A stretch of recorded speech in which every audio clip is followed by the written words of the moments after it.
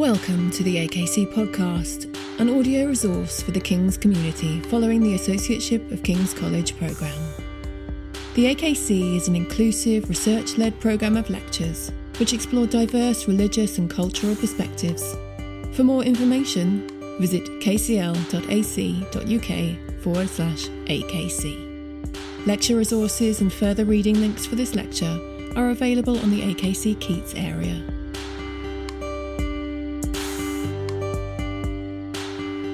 Hello, and thank you very much indeed for inviting me to speak at this lecture series, the Association of King's College Life of the Mind series. I'm really excited to be speaking here and amidst a lineup of scholars who I really love and respect.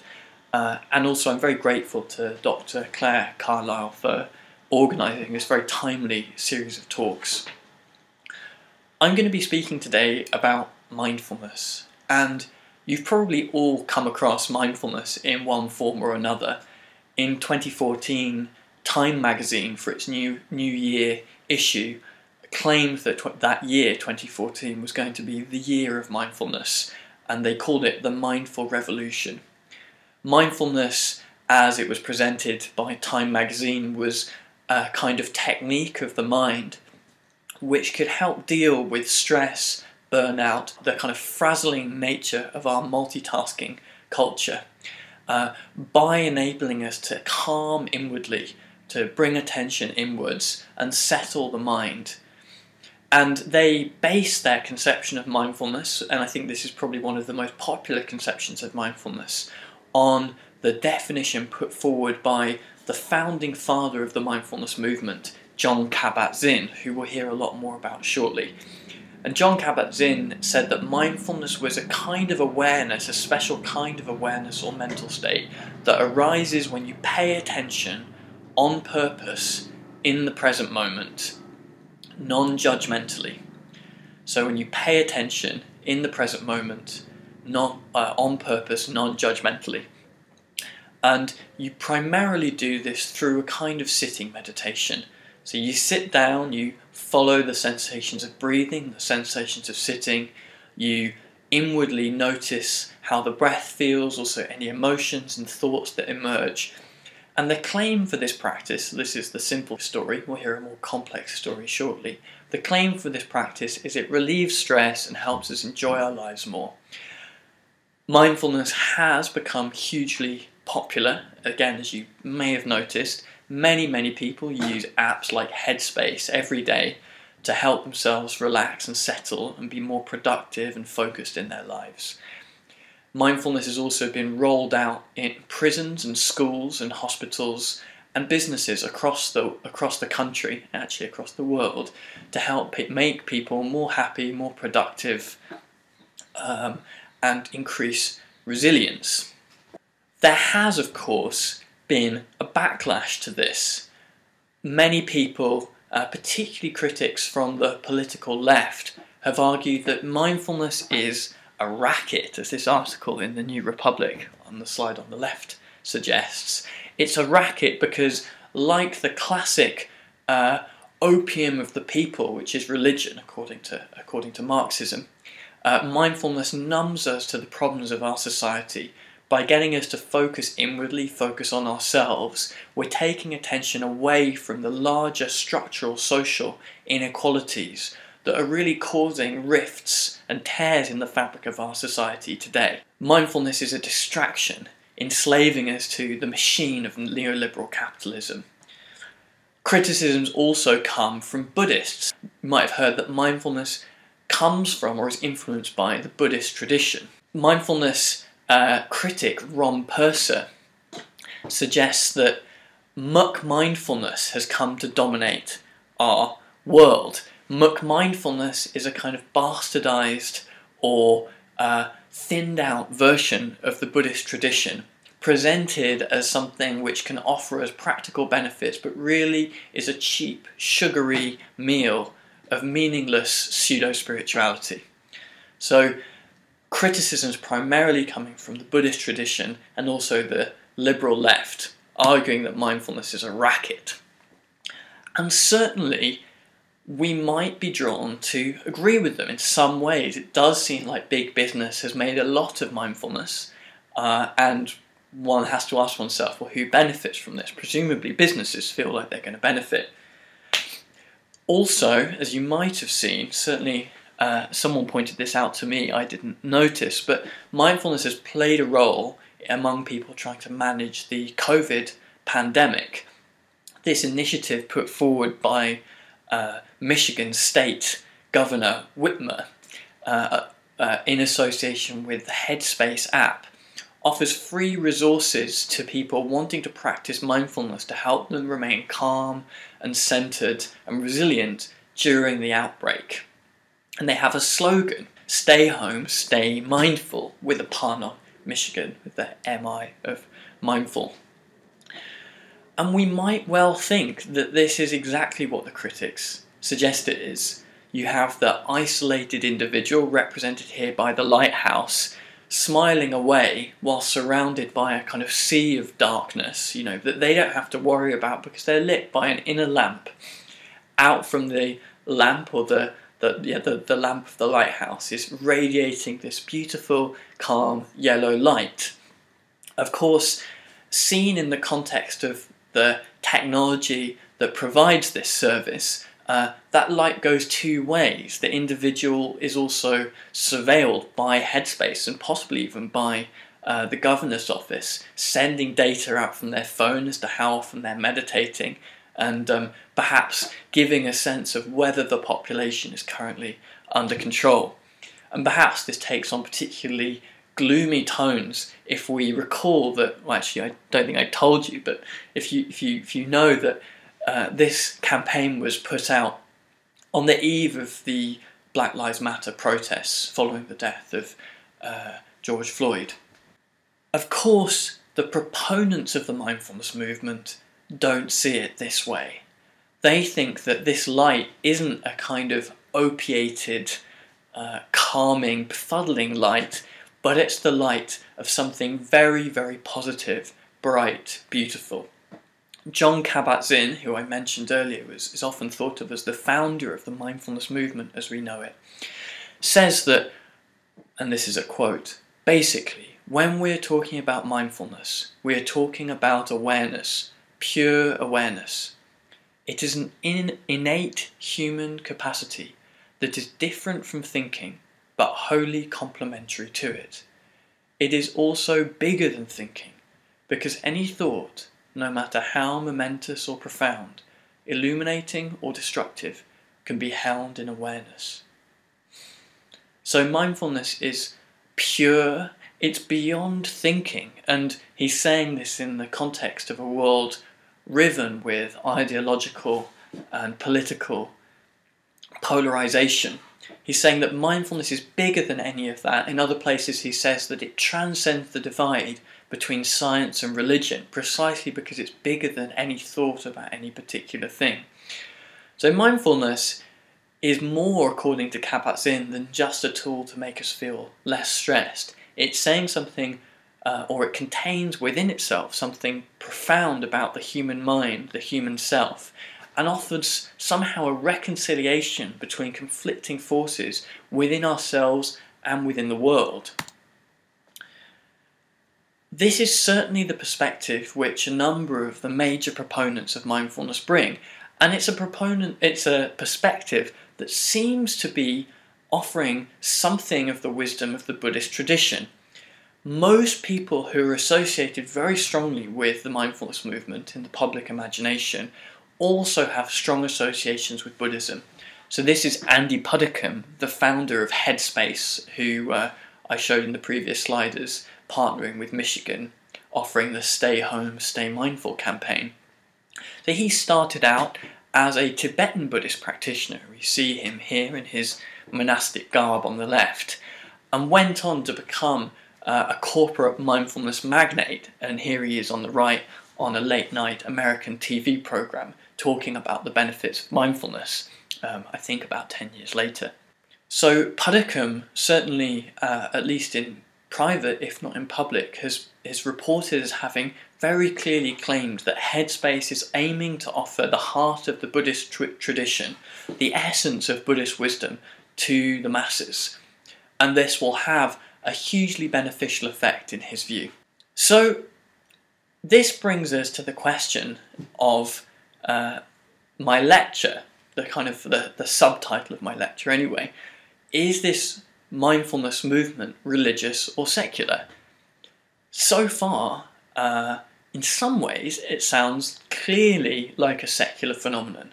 It's being propounded as something which can be used in schools and hospitals and prisons and other very obviously secular, non-religious environments to help people feel less stressed. On the other hand, its central proponents seem to be saying that it's bigger than thinking. It transcends the boundary between science and religion, and yet it comes from the Buddhist tradition.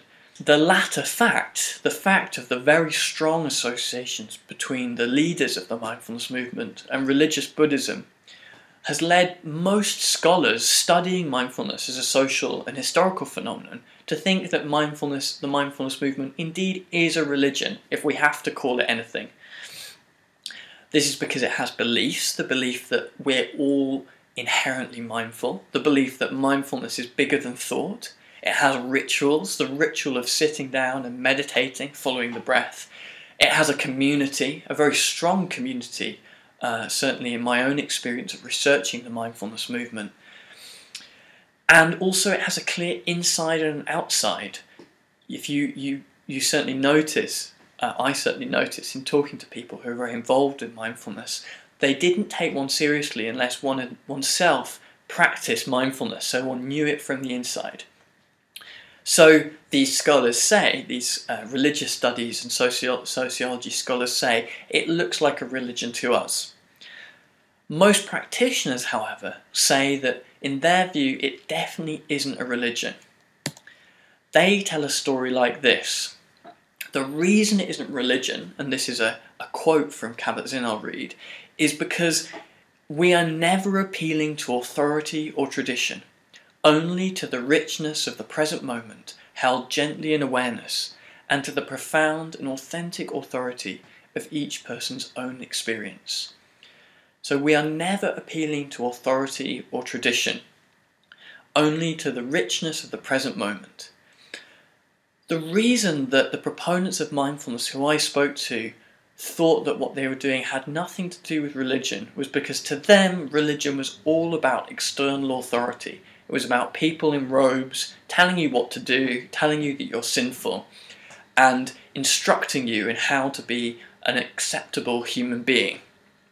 Mindfulness is doing something very different. It's channeling something which we all already contain within ourselves, the present moment held gently in awareness, which is a source, they claim, of wholeness, of integration, even of freedom. So I'm not going to maybe predictably tell you whether I think it's a religion or not. At least not yet. I might say something a bit about it at the end. But what I do want to do is tell the story of this story that we just heard about mindfulness from Kabat-Zinn. This idea that mindfulness, although it's related to Buddhism, somehow essentially has nothing to do with it, because it's a kind of pure aspect of the mind which we all already have access to. It's all about one's inner experience and has nothing to do with any authority or tradition, Buddhism or otherwise. I'm going to try and tell the history of that story about what mindfulness is. I'm going to try and describe where that story came from, how it emerged, and why it became so compelling for the people who were dedicated to practicing mindfulness, the first generation of those people, in 1970s America. This is a history where we see very deep fusions between religion, psychology, psychedelic drug experimentation and science, particularly in the 1960s and 1970s in Britain and America. And I want to suggest in this lecture that while the light that's being radiated here from the lighthouse of mindfulness looks very pure, within that light is carried a very complex history. It's a history laden with the promise of the countercultural revolution, the optimism of the hippie era, which also contained the promise of the human spirit coming into the world and making the place better. So I'm going to try and tell the history of that by looking back at 1960s and 1970s America. And I'm going to look at what it was like for people like Andy Puddicombe, and on the right, Jon Kabat-Zinn, the founder of the mindfulness movement as we know it, what it was like for them as they moved through 1960s, 1970s, or actually in the case of Puddicombe, 80s and 90s, spiritual scenes attempting to recover what they thought as a universal, essential lesson for humanity out of ancient religious traditions. So I'll just give a brief roadmap. In the first part of the lecture, I will give a brief introduction to Jon Kabat-Zinn and his founding of the Stress Reduction and Relaxation Clinic, which took place in Massachusetts in 1979. I'll then take a look backwards in the second part at the context from which Kabat-Zinn emerged, which was the countercultural scene of 1970s Massachusetts. And then in the third part, I'll turn towards examining how Kabat-Zinn sought to gather up what he'd learnt from the countercultural scene and bring it to a large new population through his stress reduction and relaxation clinic, which he founded in a hospital in Massachusetts in 1979, and from which he based what was to become the mindfulness movement. So Kabat-Zinn founded the stress reduction and relaxation program in a relatively newly initiated hospital, a state-funded hospital, the University of Massachusetts Medical Center, in 1979. Kabat-Zinn was trained as a molecular biologist and had finished his PhD at MIT in the early 1970s. At the same time, he'd also had quite a deep and long-lived relationship with Buddhism and yoga, practicing regular yoga classes in Harvard Square, and also becoming quite involved as an organizer in the Buddhist scene in Massachusetts in the 1970s. He was the chair of the Cambridge Zen Center, and he was also a regular practitioner at the Insight Meditation Society, which we'll hear about more later. All of these places were clustered quite close together, within an hour's drive of Worcester, Massachusetts, the quite large town where the University of Massachusetts Medical Center, where Kabat-Zinn's stress reduction and relaxation program was based. In 1979, towards the end of 1979, Jon Kabat-Zinn submitted a proposal to the administrators of the hospital where he was working as a postdoctoral researcher. His proposal was, as you might be too small for you to see, but I'll read it out on the right. You can see it says, an experimental pilot project using stress reduction and relaxation techniques with ambulatory patients in the primary care, orthopedic and pain control units. So, what were these experimental stress reduction and relaxation techniques he proposed? They were, of course, mindfulness meditation that he'd learned while practicing, particularly with the Insight Meditation Society, who were offering Buddhist practices, secularized forms of Buddhist practices, in the nearby town, or really village, of Barre.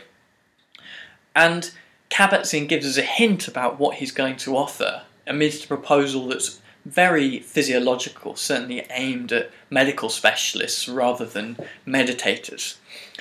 So Kabat-Zinn says, in a biography, a short biography that appends the proposal, he says, the originator of this proposal has 11 years of experience experimenting with yoga techniques in his own life and has been teaching yoga and meditation in a wide range of circumstances in the last 8 years. He has studied with a number of yogis and meditation teachers and is engaged in a continuing effort to extract the essentials of yoga and meditation from the deep cultural and religious forms in which they arose and in which they came to this country, so that they might be more accessible and beneficial to Americans. So his project is to extract the essentials of yoga and meditation from their deep cultural and religious forms, so they might be more accessible and beneficial to Americans. That sounds very simple. He's learned about yoga and meditation through going to Buddhist centres and yoga classes. He's finding out what their essentials are, and he's turning them into a medical intervention. That sounds very straightforward. As I'm going to suggest and talk about at length later, I don't think it is so straightforward. But let's hold with that story for now and look at what that story is generally understood to mean by people who I met when I was doing my field research into mindfulness between 2013 and 2016, what this story would have meant to them. And it meant quite simply that people like Kabat-Zinn had turned towards the Buddhist tradition, learnt some practices like mindfulness meditation, and had taken those practices and given them to others. This is a picture of the founders of the Insight Meditation Society. You have Jack Kornfield on the second from the left, Joseph Goldstein in the middle, and Sharon Salzberg on the left, who are very well known within the global contemporary Western Buddhist scene as pioneers of Buddhism in the West. They had gone to Burma and to India, trained with teachers such as the Burmese meditation master Mahasi Sayadaw, who's sitting behind in the middle. And they'd come back to teach mindfulness meditation to Westerners. Now, they'd been taught meditation by these Burmese masters who had themselves already attempted what they thought as purifying the Buddha's teachings down to their essentials, which they claimed was mindfulness meditation, and thereby making it more accessible to lay populations. And these Burmese teachers, like Mahasi Sayadaw, particularly emphasised the possibility of using meditation in daily life as a means to improving physical and mental health as well as spiritual health. So the founders of the Insight Meditation Society, Salzberg, Kornfield and Goldstein, came back to America, were able to get hold of a large building in the small town of Barrie and set up a meditation centre. And this is a picture of the meditation centre. That's Goldstein pointing along with the Burmese monks. Kabat-Zinn was very good friends with Goldstein and Salzberg and Kornfield in the 1970s and attended their very early retreats. And it was on one of these retreats that he had the idea for teaching mindfulness to much larger populations. So I'm going to read a quote from a biographical account he gave in 2011, as Kabat-Zinn gave in 2011, about how he came up with the idea for mindfulness. He says that and I'm quoting, on a 2-week retreat at the IMS, the Insight Meditation Society, in Barrie, Massachusetts, in the spring of 1979, I had a vision that lasted maybe 10 seconds. It was rich in detail and more like an instantaneous seeing of vivid, almost inevitable connections and implications. I saw in a flash not only a model that could be put in place, but also the long-term implications of what might happen if the basic idea was sound and could be implemented in one test environment, namely that it would spark new fields of scientific and clinical investigation, and would spread to hospitals and mental centres and clinics across the country. Pretty much everything I saw in that 10 seconds has come to pass. That's pretty dramatic. In 10 seconds, Kabat-Zinn had a vision, or within 10 seconds, Kabat-Zinn had a vision for the whole movement that would emerge from bringing the practices he'd been learning on that retreat to a hospital setting.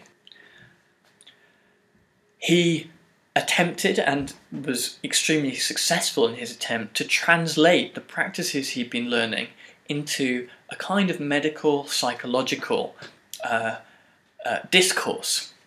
In an article that he published in 1981, shortly after he'd founded the clinic at the Massachusetts Medical Center, he described exactly what he was teaching to patients, and this is a group of patients sitting doing mindfulness meditation, probably in the early 80s. I couldn't quite date the photograph, but I think in the early 80s.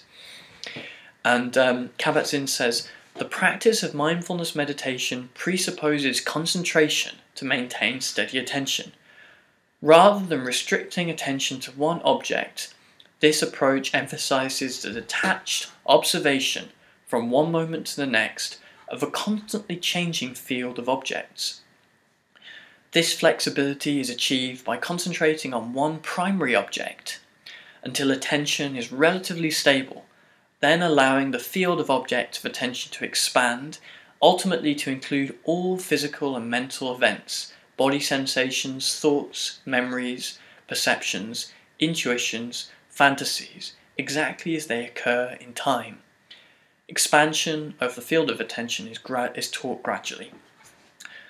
So he sets out here, that was quite dense and complicated, but the spirit of it is, all the practices is you sit down and you pay attention to whatever's happening in the mind and you learn to concentrate on this steadily, and that will have a stress reductive effect.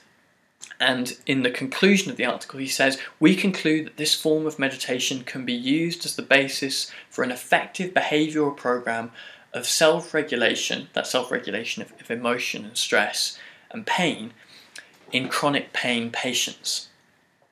This sounds like he's very successfully done what he set out to do, to translate what he'd learnt in the meditation centre with these American Buddhism teachers or Buddhist meditation teachers, and give it to patients in a way that reduces stress.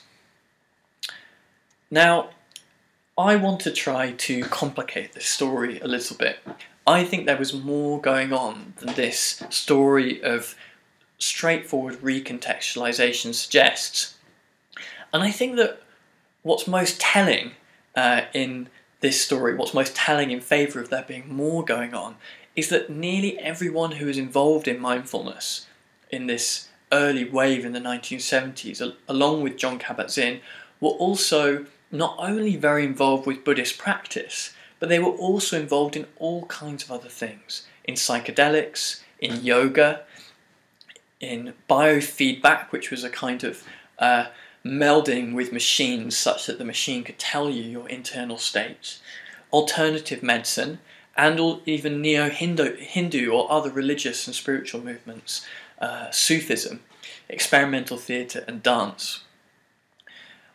I found it very useful in my research into mindfulness to look at Kabat-Zinn's wider social circle. One of his old-time colleagues and teachers, Ferris Urbanowski, told me that we're all old hippies. And I think that there's something very important within the hippie scene of 1970s Massachusetts that tells us why mindfulness, not only why mindfulness was so important, but how the story of mindfulness as taking something essential from Buddhism or even from religion more broadly, something essential which also transcended any particular cultural form, and giving that to people as a cure for a huge variety of personal and social ills, how that story took hold. I'm going to begin with this character, Ram Dass, sometimes known as Baba Ram Dass. Ram Dass started out as a psychologist working at Harvard. We see him here in the 50s, looking very respectable. He was friends with another Harvard psychologist called Timothy Leary. Timothy Leary. Timothy Leary, who was famous, maybe even notorious for his popularization of LSD in America. So Alpert and Leary and a few others experimented with psychedelics in the 50s and 60s, gradually becoming more and more wild in their experimentation, until finally they were dismissed for giving psychedelic drugs to students. Richard Alpert, he's still Richard Alpert at this point, dropped out, went and travelled to India in search of spiritual enlightenment, and was renamed Ram Dass by his guru. He then returned to Massachusetts as a spiritual leader, publishing a very famous book called Be Here Now, a book which is thought by some historians to be the initiating force of the New Age movement in America.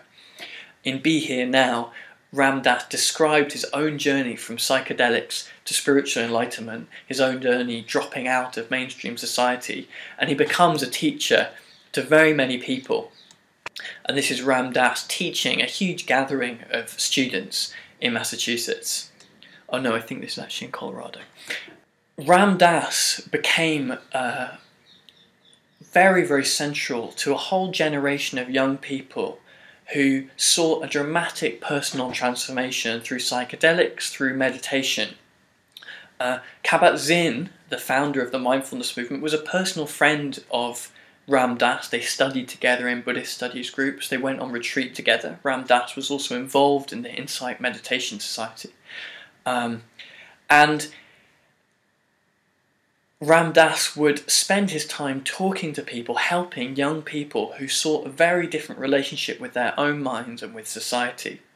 He says here, in this image from Be Here Now, I've been with literally well over 100 people who've had such an experience which was powerful and valid, but it was so discontinuous with their normal consciousness that they screamed for help. One of the people that Ram Dass helped was a future colleague of Kabat-Zinn's, in fact the first secretary of Kabat-Zinn's stress reduction clinic. This was a young man called Brian Tucker. Brian Tucker had gone to college in New York and had taken psychedelics in his final year of university, had a wild, mind-opening experience where he suddenly realised what he'd been doing wrong in his life.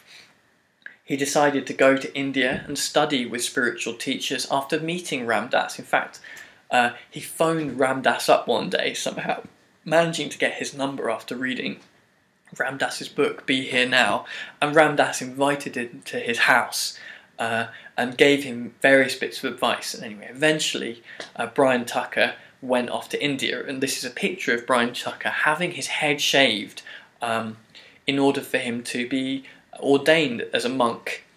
Sorry, not in India, in Burma.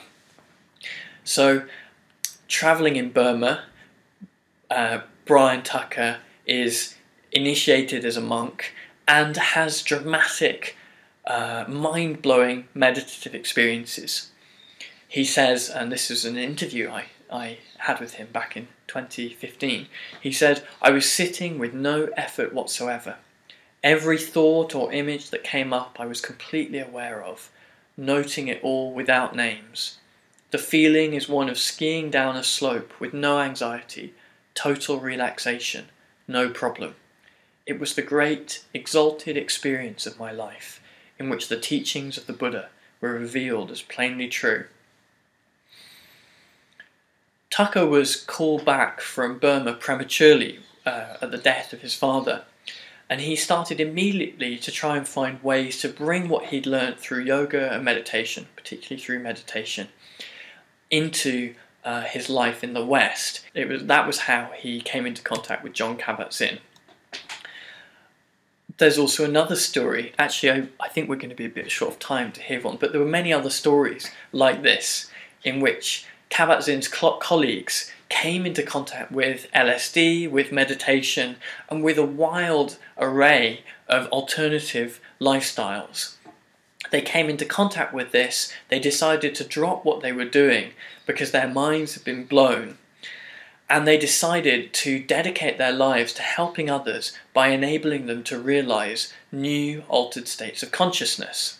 So it might seem as though this is a very natural story. This might be, I think it probably is very familiar to all of us, this sense that the 60s and 70s in America were pretty wild. There were drugs, there was meditation, there were hippies.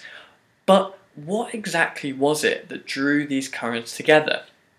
Now, there were a lot of things, and I don't have time to talk about all of them, but I'm going to pick out one aspect that I think is particularly salient for understanding the mindfulness movement, and that's the emphasis on altered states of consciousness.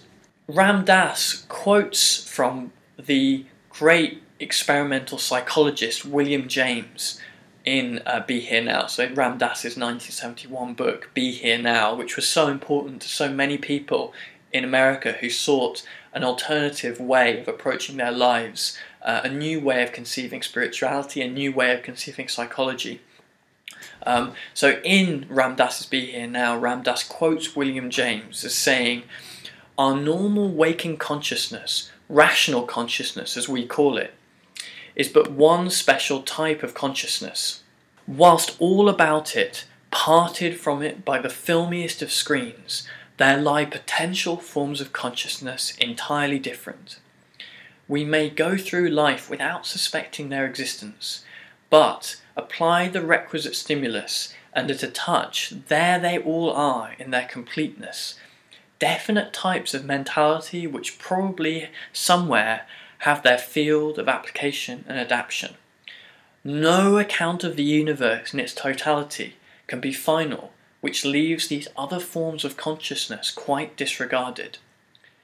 How to regard them is the question, for they are so discontinuous with ordinary consciousness." I'll stop there, I think that's enough. So James is saying here, and James was writing in his book, I think this is from the Varieties of Religious Experience, which was published around the turn of the 20th century. In James's book, he's arguing that there's a huge range of states of consciousness which we're not usually aware of, which are just apart from our normal consciousness, and which are the seat of religious experience. This is what the religious mystics, people who believe they've met God, are talking about, believe they've achieved enlightenment. This is what they're talking about, these realms of consciousness which are part of the human mind but we don't usually have access to. And James believes that psychology ought to make space for them. And the way James's psychology makes space for them is through the concept of experience, of religious experience. He claims that we don't have to view these wild states as being somehow external to us. If you're visited by spirits, if you have an experience of something like telekinesis, if you, telepathy, or if you feel yourself to be somehow enlightened, those can be understood just as different kinds of experiences which have a reality because, like everything, like fantasies, like the imagination, they take place within the mind. Now, James's conception of mind was quite expanded, and actually he thought that the relationship between the internal and the external world was decidedly blurry. But he argued that science could make sense of religion by looking at it in terms of experience. And this was taken up very wholeheartedly by members of the countercultural movement in Massachusetts in the 1970s. Dan Goldman, towards the end of the 1970s, published The Varieties of Meditative Experience, in which he'd gone around talking to meditators, yogis, sages in India, cataloguing their different kinds of meditative experience and using the framework that William James had offered about 70 years earlier. Why was this so important to the countercultural movement? This was important because it offered a kind of binding metaphysic which allowed a hugely diverse array of practices, from LSD experiences to yoga to meditation, even including certain kinds of science of the mind like psychology, a way of understanding them as all happening on the same plane. They were all happening on the plane of unusual, intense, altered consciousness, experience.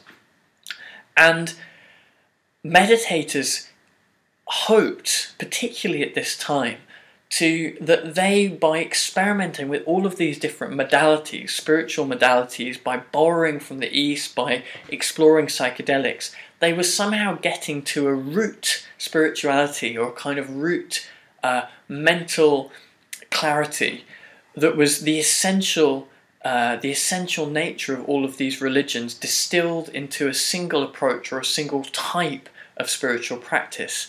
And the proponents of mindfulness claimed that mindfulness was just that. Mindfulness somehow gathered up and encapsulated all of these routes towards alternative states of consciousness, or at least it captured what was most important about them.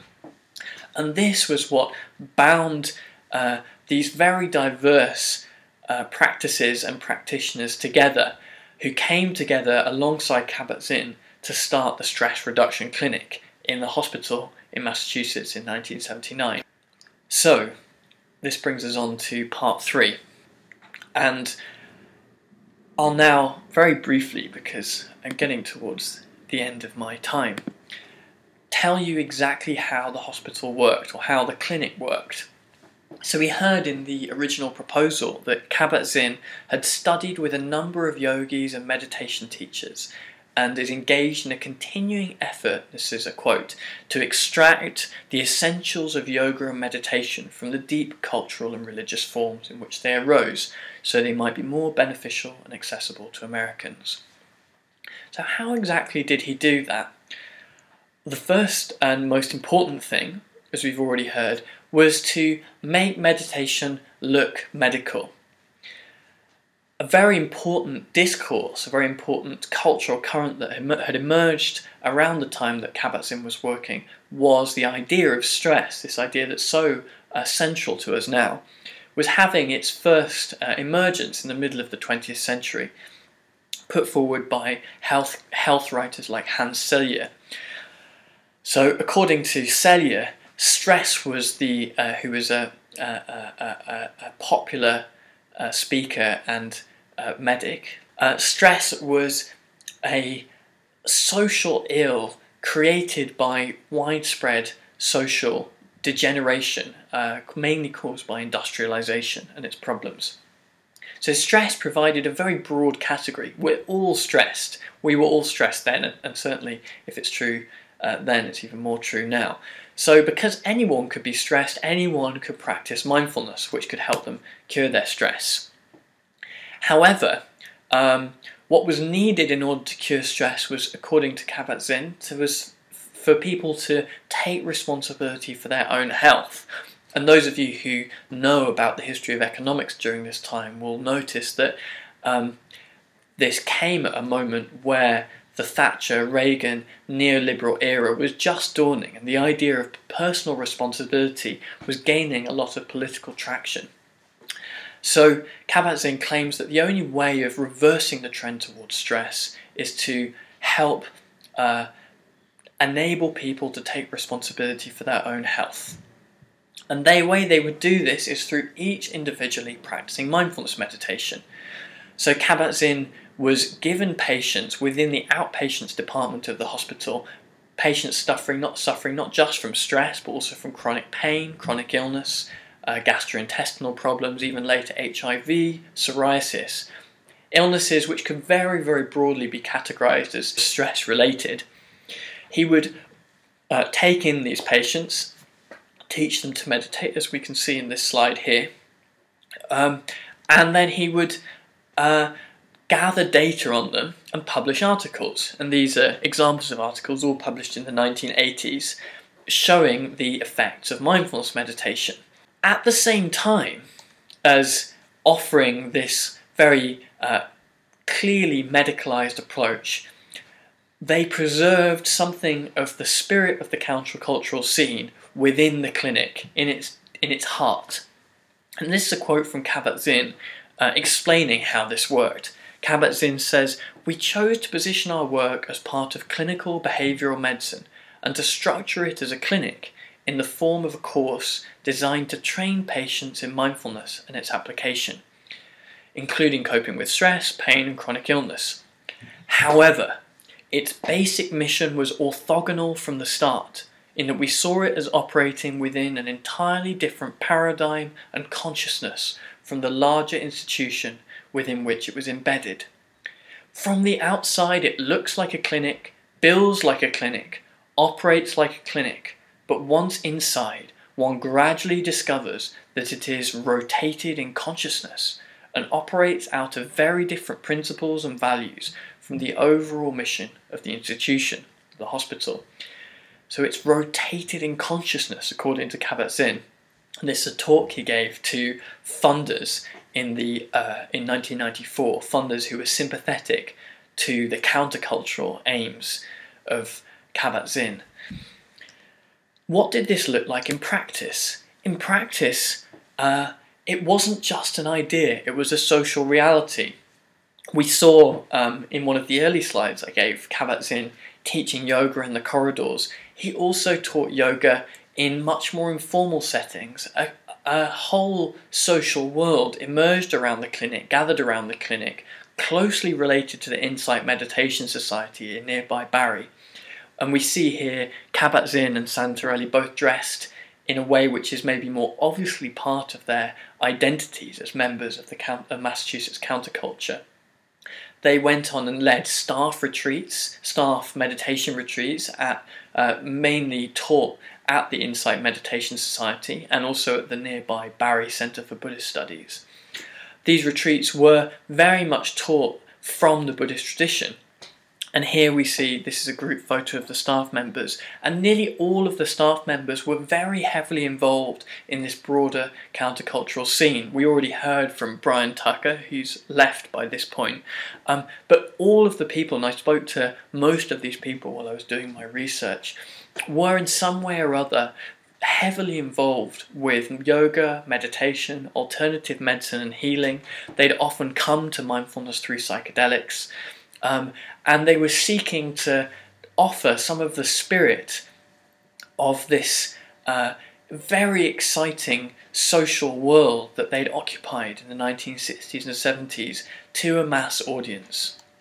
So now we have perhaps a bit more of a sense of how those most deeply involved with mindfulness might see this image of the light of mindfulness shining out. The light of mindfulness is something like an essential quality of the human mind, which is the distilled essence of those techniques of self-transformation that we've seen that were so big in Massachusetts in the 1970s, which seemed to offer maybe a flash of illumination, perhaps from psychedelic experience, perhaps a vision on a meditation retreat, maybe a moment of intimacy with one's spiritual teacher. And this was very much of and for the individual. And we can see in the lighthouse here, the light is illuminating the lighthouse and making, there's the closed eyes of contentment and the smile. And it's also shining out into the world, acting as a lamp for others. It's housed within something very ordinary, something everyday. Here it's a lighthouse. We just saw it was a hospital. In 1970s Massachusetts, its externality, its external features are mundane. Yet, while its form is mundane, its deeper meaning is something transcendent for the practitioners or the proponents of the mindfulness movement. It represented, for those who were very invested in it, something that went entirely beyond thought, history, science, or even religion. Is this religion? They thought it went beyond religion, but of course you might say, well, that's something that religious people would say. The historian of religion, the historian of secularism, Charles Taylor, points out that the original meaning of the secular meant something like that which relates to this life, that which relates to a single human lifetime, and that was what was meant by the seculum. So the secular, strictly speaking, can't be that which transcends all mundane categories, transcends thought itself, because that suggests something much bigger than a single human lifetime.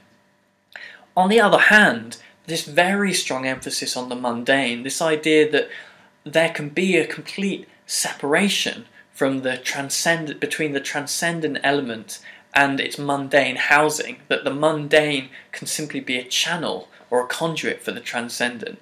That seems to suggest that very strong transcendent, non-secular, maybe sacred, even religious elements are there, alongside an emphasis, a way of talking that is usually associated with the secular. I think that maybe you guessed I was going to get to this. Mindfulness represents a genuine hybrid of secular and religious currents. I also think that wherever we land in the debate about the potential benefits or dangers of mindfulness, we should all agree that it's a powerful force. I think its presence in this Michigan campaign for helping to manage populations during the coronavirus suggests this. Mindfulness, with its with its powerful, potent promise of individual enlightenment, this promise of channeling deep spiritual truths into the present and offering them as a light to others, is bound up with new emergent forms of political rule. I think that whichever it is, whether it's science or religion, it's certainly a force to be reckoned with. It's part of an emerging form, an emerging pattern in political rule, which combines the promise of the counterculture, the promise of huge transformations in human consciousness, which will then lead to the transformation of the whole of society, with big technology, with corporate power, and with governmental power. And whether we like mindfulness or not, whether we're impressed with it or not, and whether we think it works or not, it's going to be a force to be reckoned with in the years that come. Thank you very much.